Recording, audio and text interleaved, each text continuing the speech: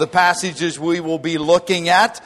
I have decided for the past few weeks and a few weeks ahead, until actual Sunday Fun Day, to be looking at a bottom line subject, the subject of salvation.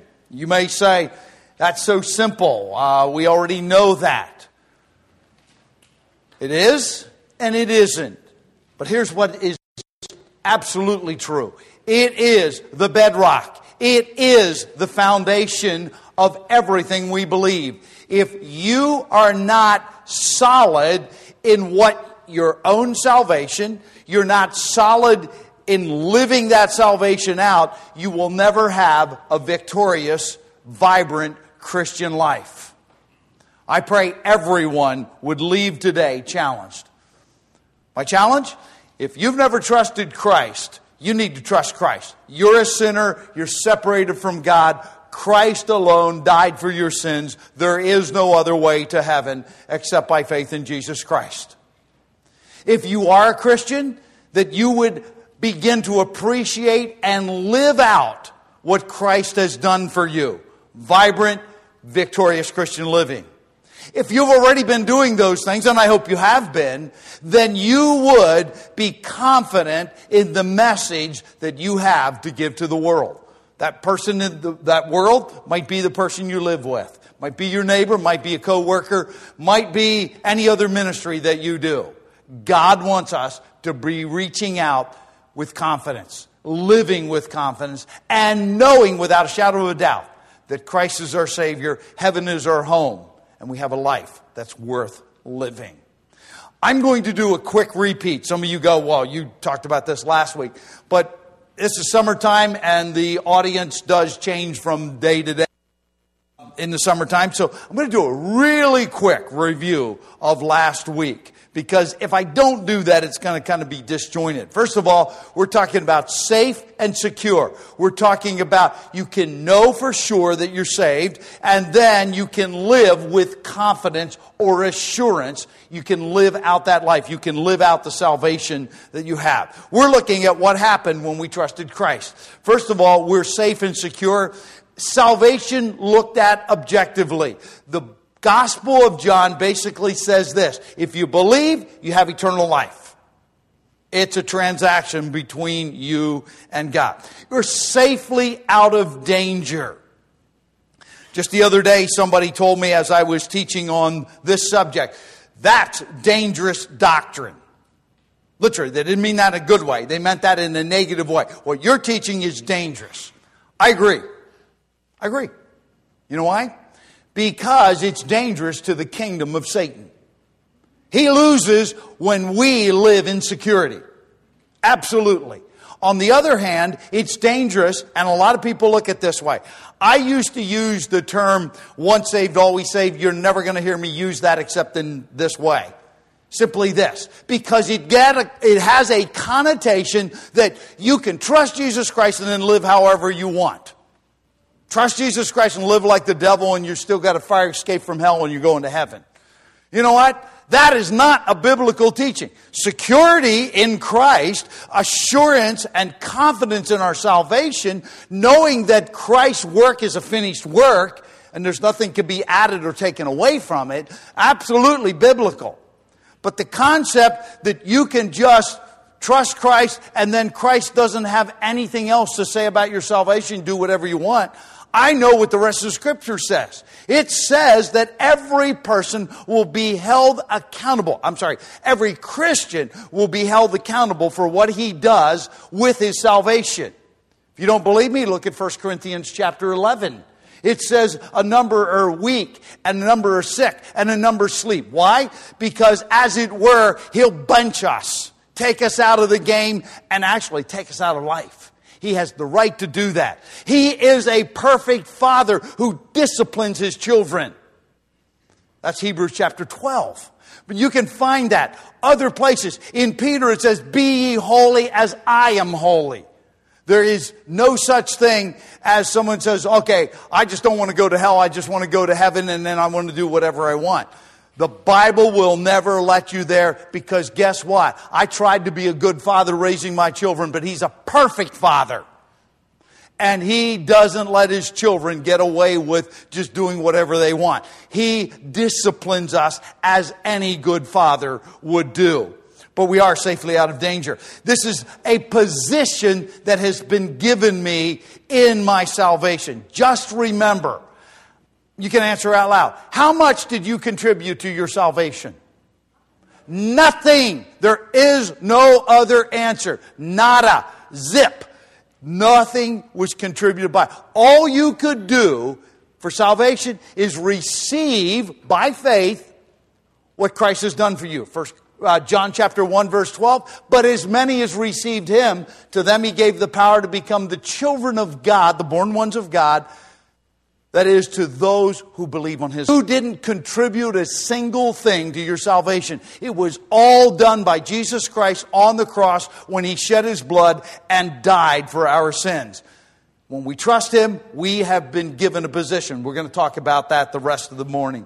And then it says, I can have a defense against any loss of salvation, resulting that I know that I can't lose it. And if I know that I have it, I'm going to live that way.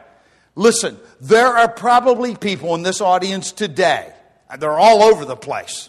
I hope it's not you, but if it is, I hope you change your mind today. Is they go through life thinking, I got to make sure I do this or don't do that, because if I do, I'll lose my salvation. And guess what? They never get past the foundation. I used to work construction. We tried to put in really good foundations, because if the foundation cracks and moves, the whole house is gone. It all cracks. It all moves. It's unsafe and unstable. Do you know what? As much as I like a firm foundation, I don't live on the foundation. I live in the house. And that's our salvation.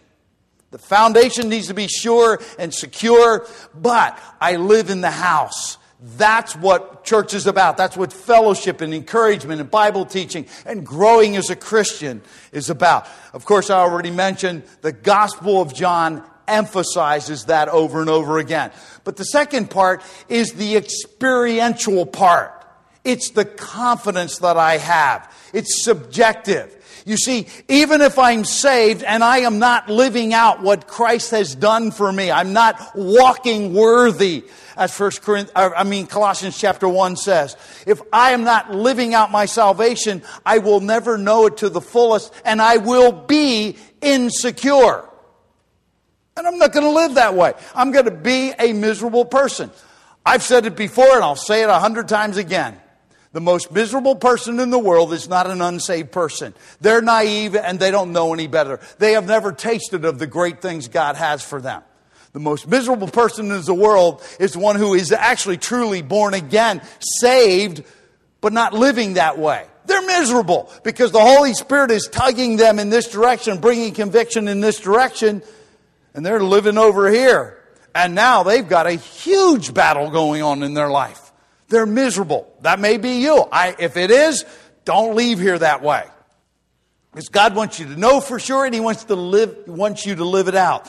And it brings that experiential confidence. You're going to see the last point here is the book of 1 John uses a different word for the word know. It's gnosko. It means to know by experience. And when I live out, walk in the light of what Christ has done for me, in the position that I have in Him, I gain confidence. It's a huge part of growing as a Christian, becoming strong in the Lord and the power of His might, living it out to the fullest. Walking in a way that honors God. And let's face it, if it honors God, it's beneficial to me, and everybody else that comes in contact with me is going to benefit from that, because my life is going to be a testimony to everyone else. It's going to be helpful to them. It's experiential. It is progressive truth. It is the foundation and then building on top of it. That's progressive. Doesn't mean you get more and more saved. It simply means you live out what's already true of you. And it is the freedom from doubt and fear and anxiety. I can remember, I said this last week, is for the first several months after I got saved in 1973, it was like this. And then the first verse where you've turned to already in John chapter 5, verse 24, I memorized that. And it hit me one night. It was a Wednesday night. It hit me. It's like, whoa, that's what I did. That's what's true of me. And I have never looked back since. Simply because I began to appropriate what was true. And I didn't doubt my salvation. I wasn't having the anxiety and the fear that I had. Am I saved today or am I not saved today? I knew it.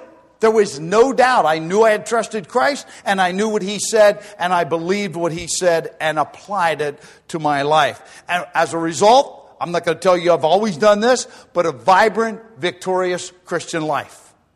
But if I'm always wondering, am I going to lose my salvation? I better do this so I don't lose my salvation, or I better do this so I keep my salvation.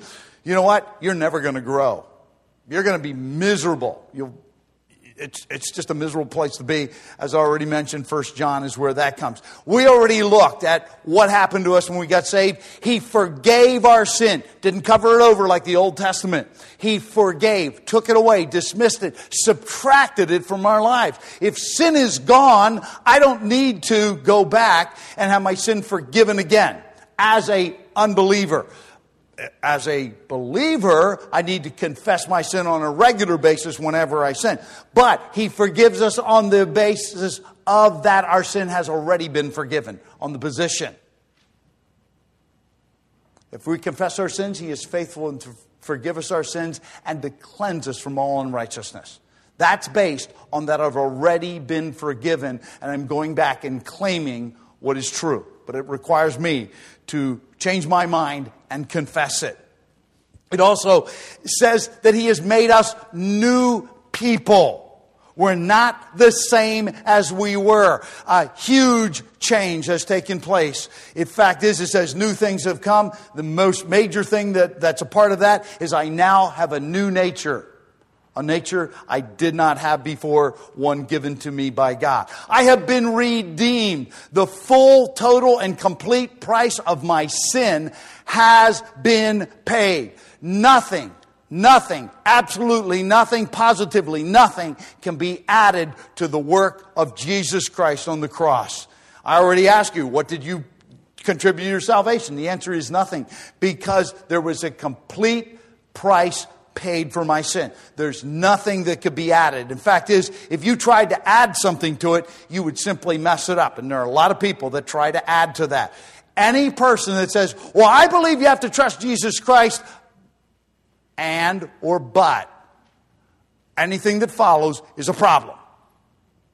Because I've had people, I've used this illustration before, where you need to trust Jesus Christ and keep the 10 Commandments. Nobody has ever been able to quote me more than 6 of them.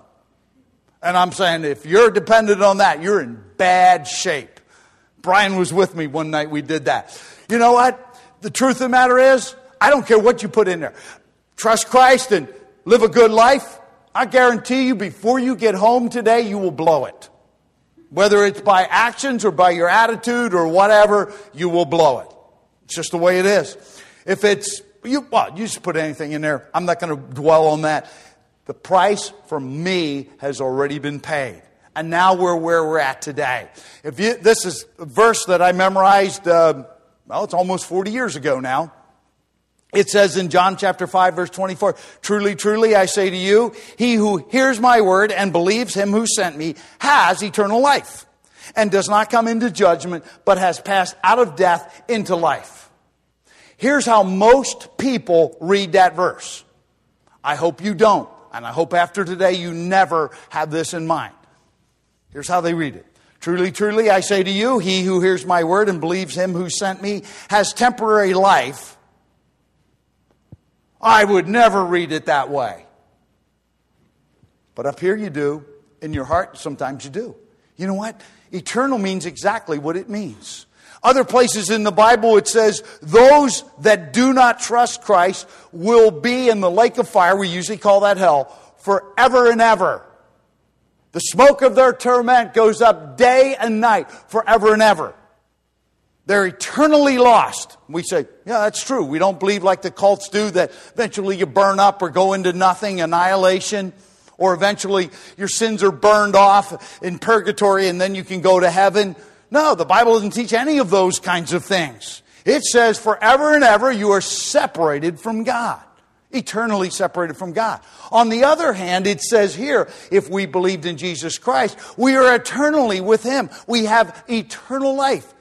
Guess what kind of life that is? That's God's kind of life. Now, God is eternal in a different way than we are. He is eternal past tense as well as in the future. We have a beginning, so we can only have eternal in the future. God is eternal in both directions. But God gives us His life. And it's eternal life. It's not temporary life. It's not life dependent on something else. It's something that God has given us. There's no other way you could get it. And it says we don't come into judgment. That is, we don't, and we're going to look at the word condemnation at the end of the sermon. But we don't come back into judgment as to our sin and our standing before God. But what it says is, but has passed out of death. By the way, death always has to do with... Oh, okay. By the way, that was correct. Death always has to do with separation. Spiritual death is separation from God. Lie to your friends, you're going to have death to that relationship because you're going to separate you. Sin separates. Okay? So here's where we are. But has passed out of death, separation from God, into life. God's kind of life. And the way this is written in Greek, the word passed out is perfect tense. You don't need to know all this. All it simply means is by one act, it has full and complete consequences for as far as you can go. Yeah, that's it. It happened once, full consequences, full effects for the future. Passed out, it's done. Something new has come, life. That's this verse. It's not eternal. I mean, it's not temporary, it's eternal. Don't mix it up. Don't mix it up. You would say, I would never read it with temporary in there. But in thinking it through, that's what we do. Just like trust Jesus plus or and or but. It's not, I got saved and now I'm secure, but or and. No, none of those things.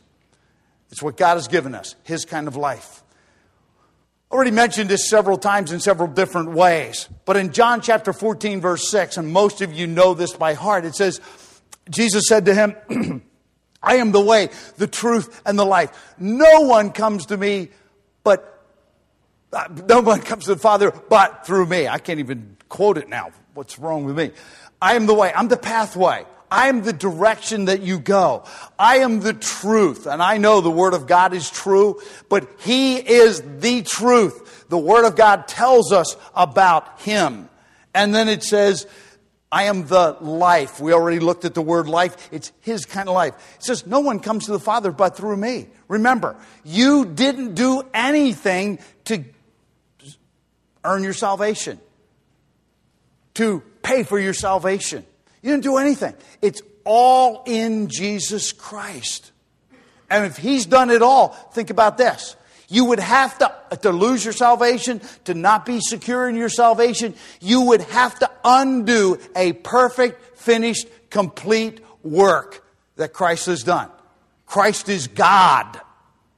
He doesn't do things by the half. He doesn't do them imperfectly. He does them absolutely perfectly.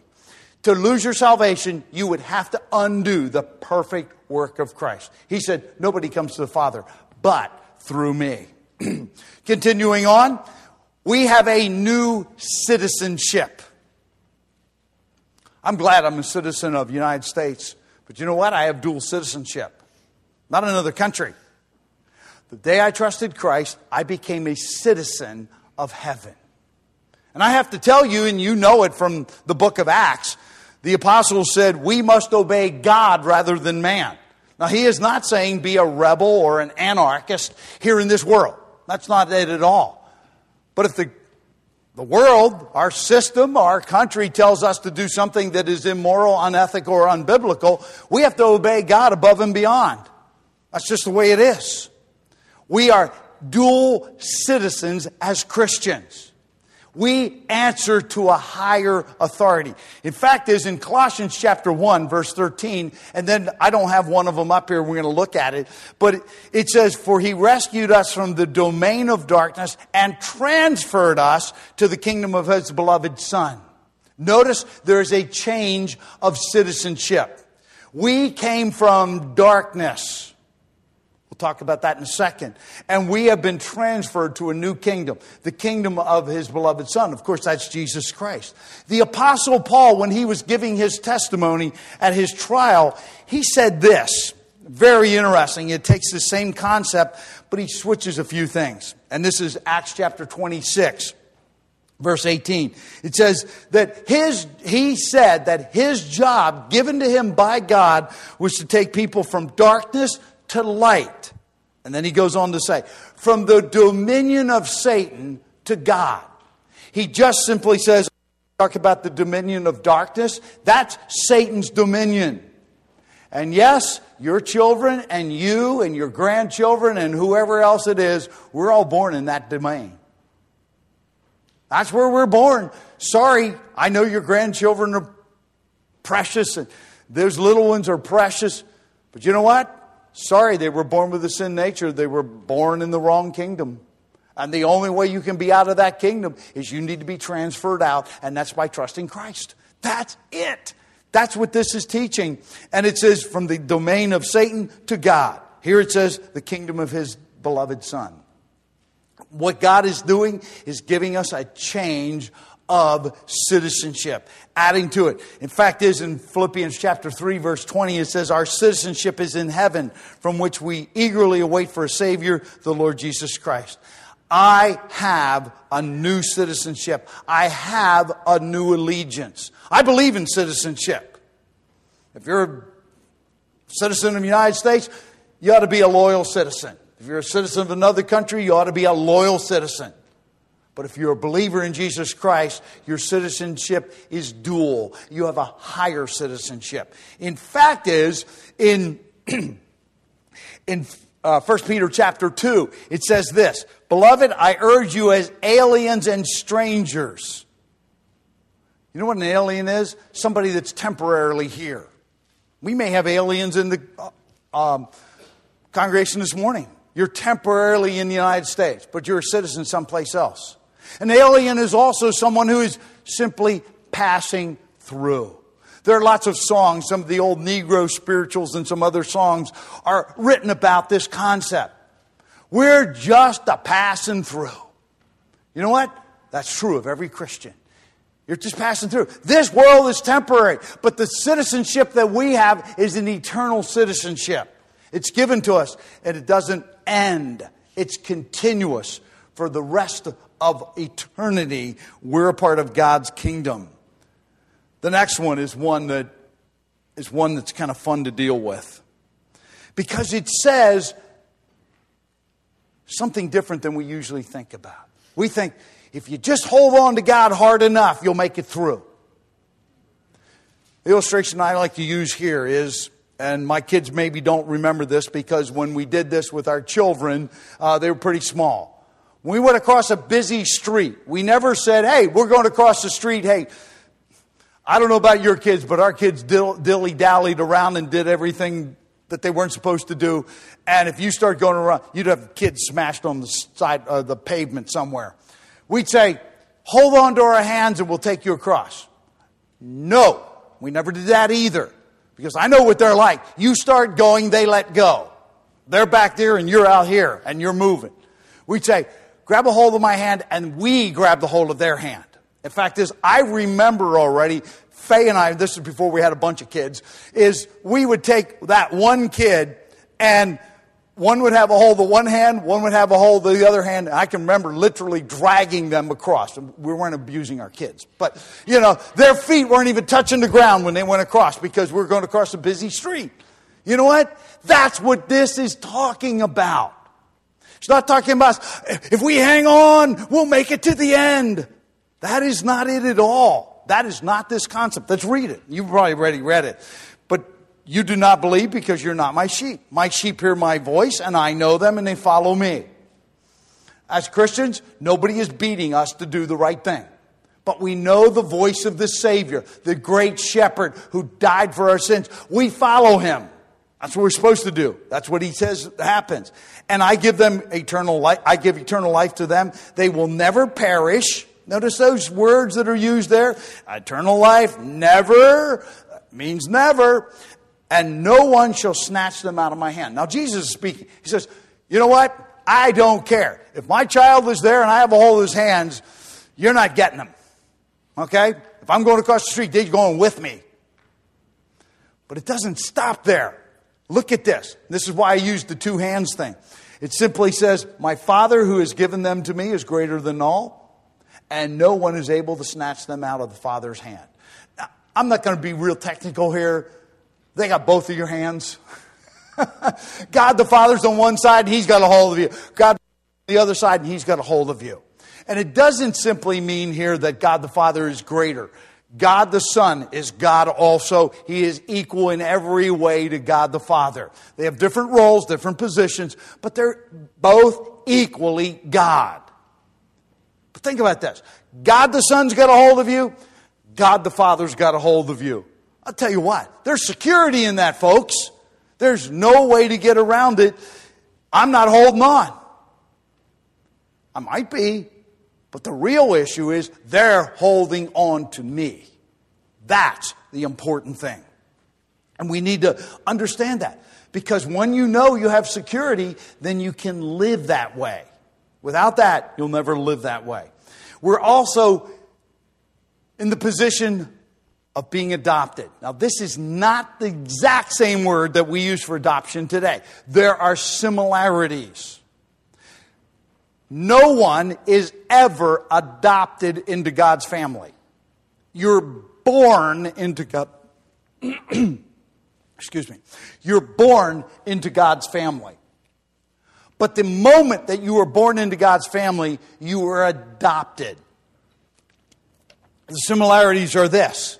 Is because if you adopt a child, they now have full rights to inherit everything that's yours.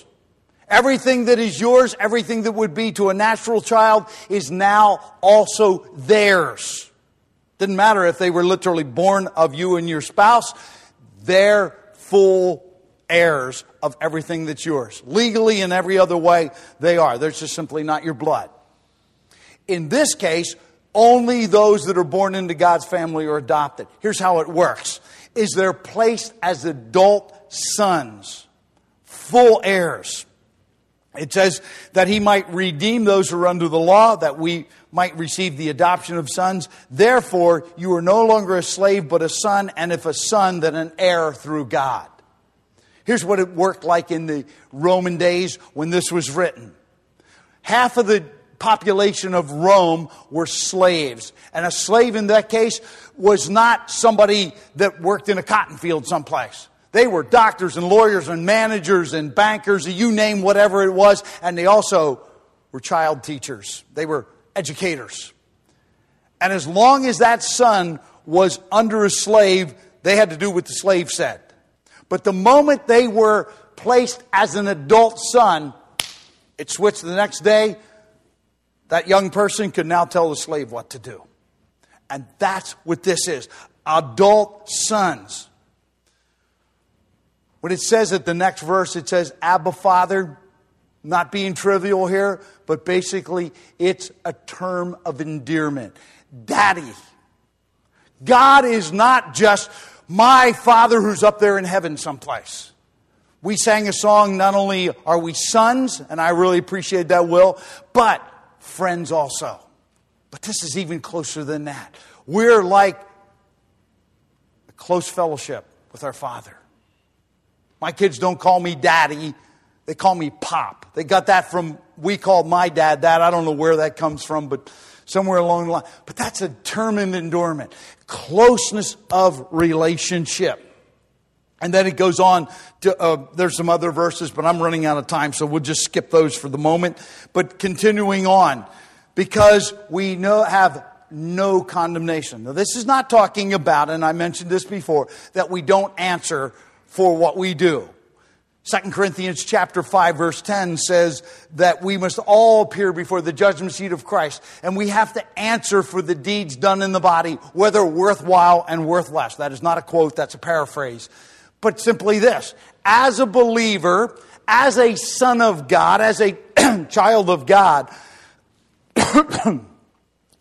excuse me, too much tractor pull yesterday. As a son of God, having a heavenly Father, He holds us accountable. We have to answer for what we do as a Christian. That's where I started with. It's like, oh, no, it's not a fire escape from hell and I'm going to heaven. No, He's a perfect Father. I tried to be a good father, not a perfect father. My kids are here. They will testify to that. But you know what? He's a perfect Father. Hebrews chapter 12 says, as any father would do, he disciplines his children diligently, because that's his job. That's his responsibility. And I already quoted from 1 Corinthians chapter 11 that, he's a strict father too. But there's no condemnation as to our position in Christ. Therefore, there is now no condemnation for those who are in Christ Jesus. Why? All the condemnation was paid for. Where did the condemnation come from? The law.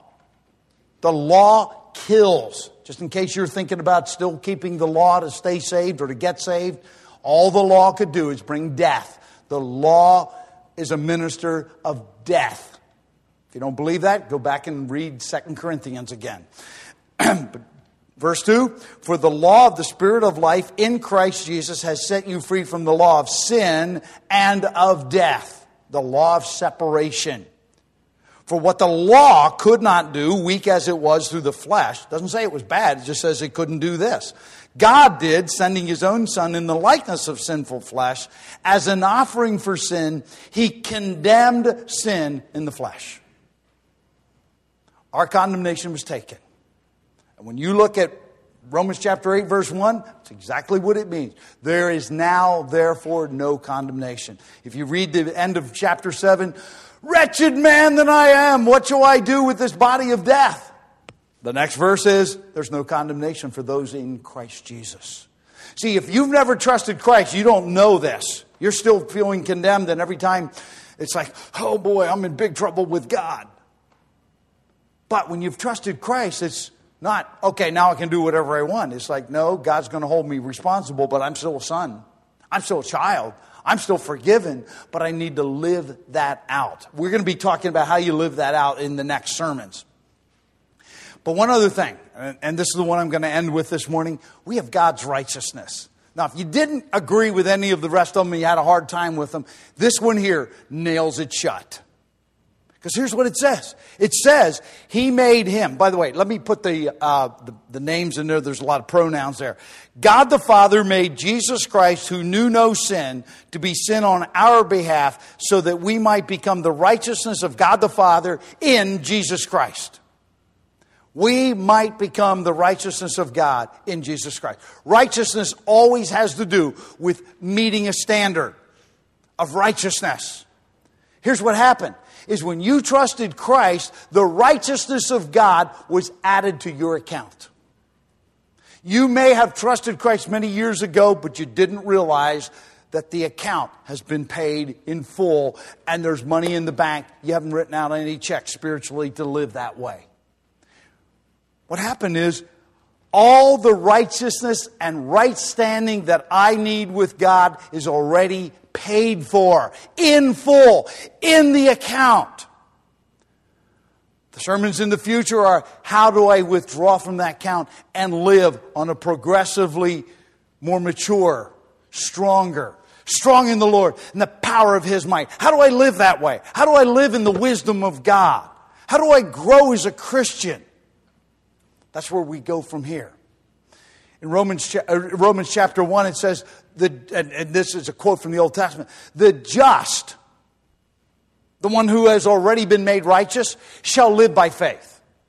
How do we live? How do we live the Christian life? because we know that we have a right standing with God, and on the basis of that, I live in the future on that righteousness, in that righteousness. Why?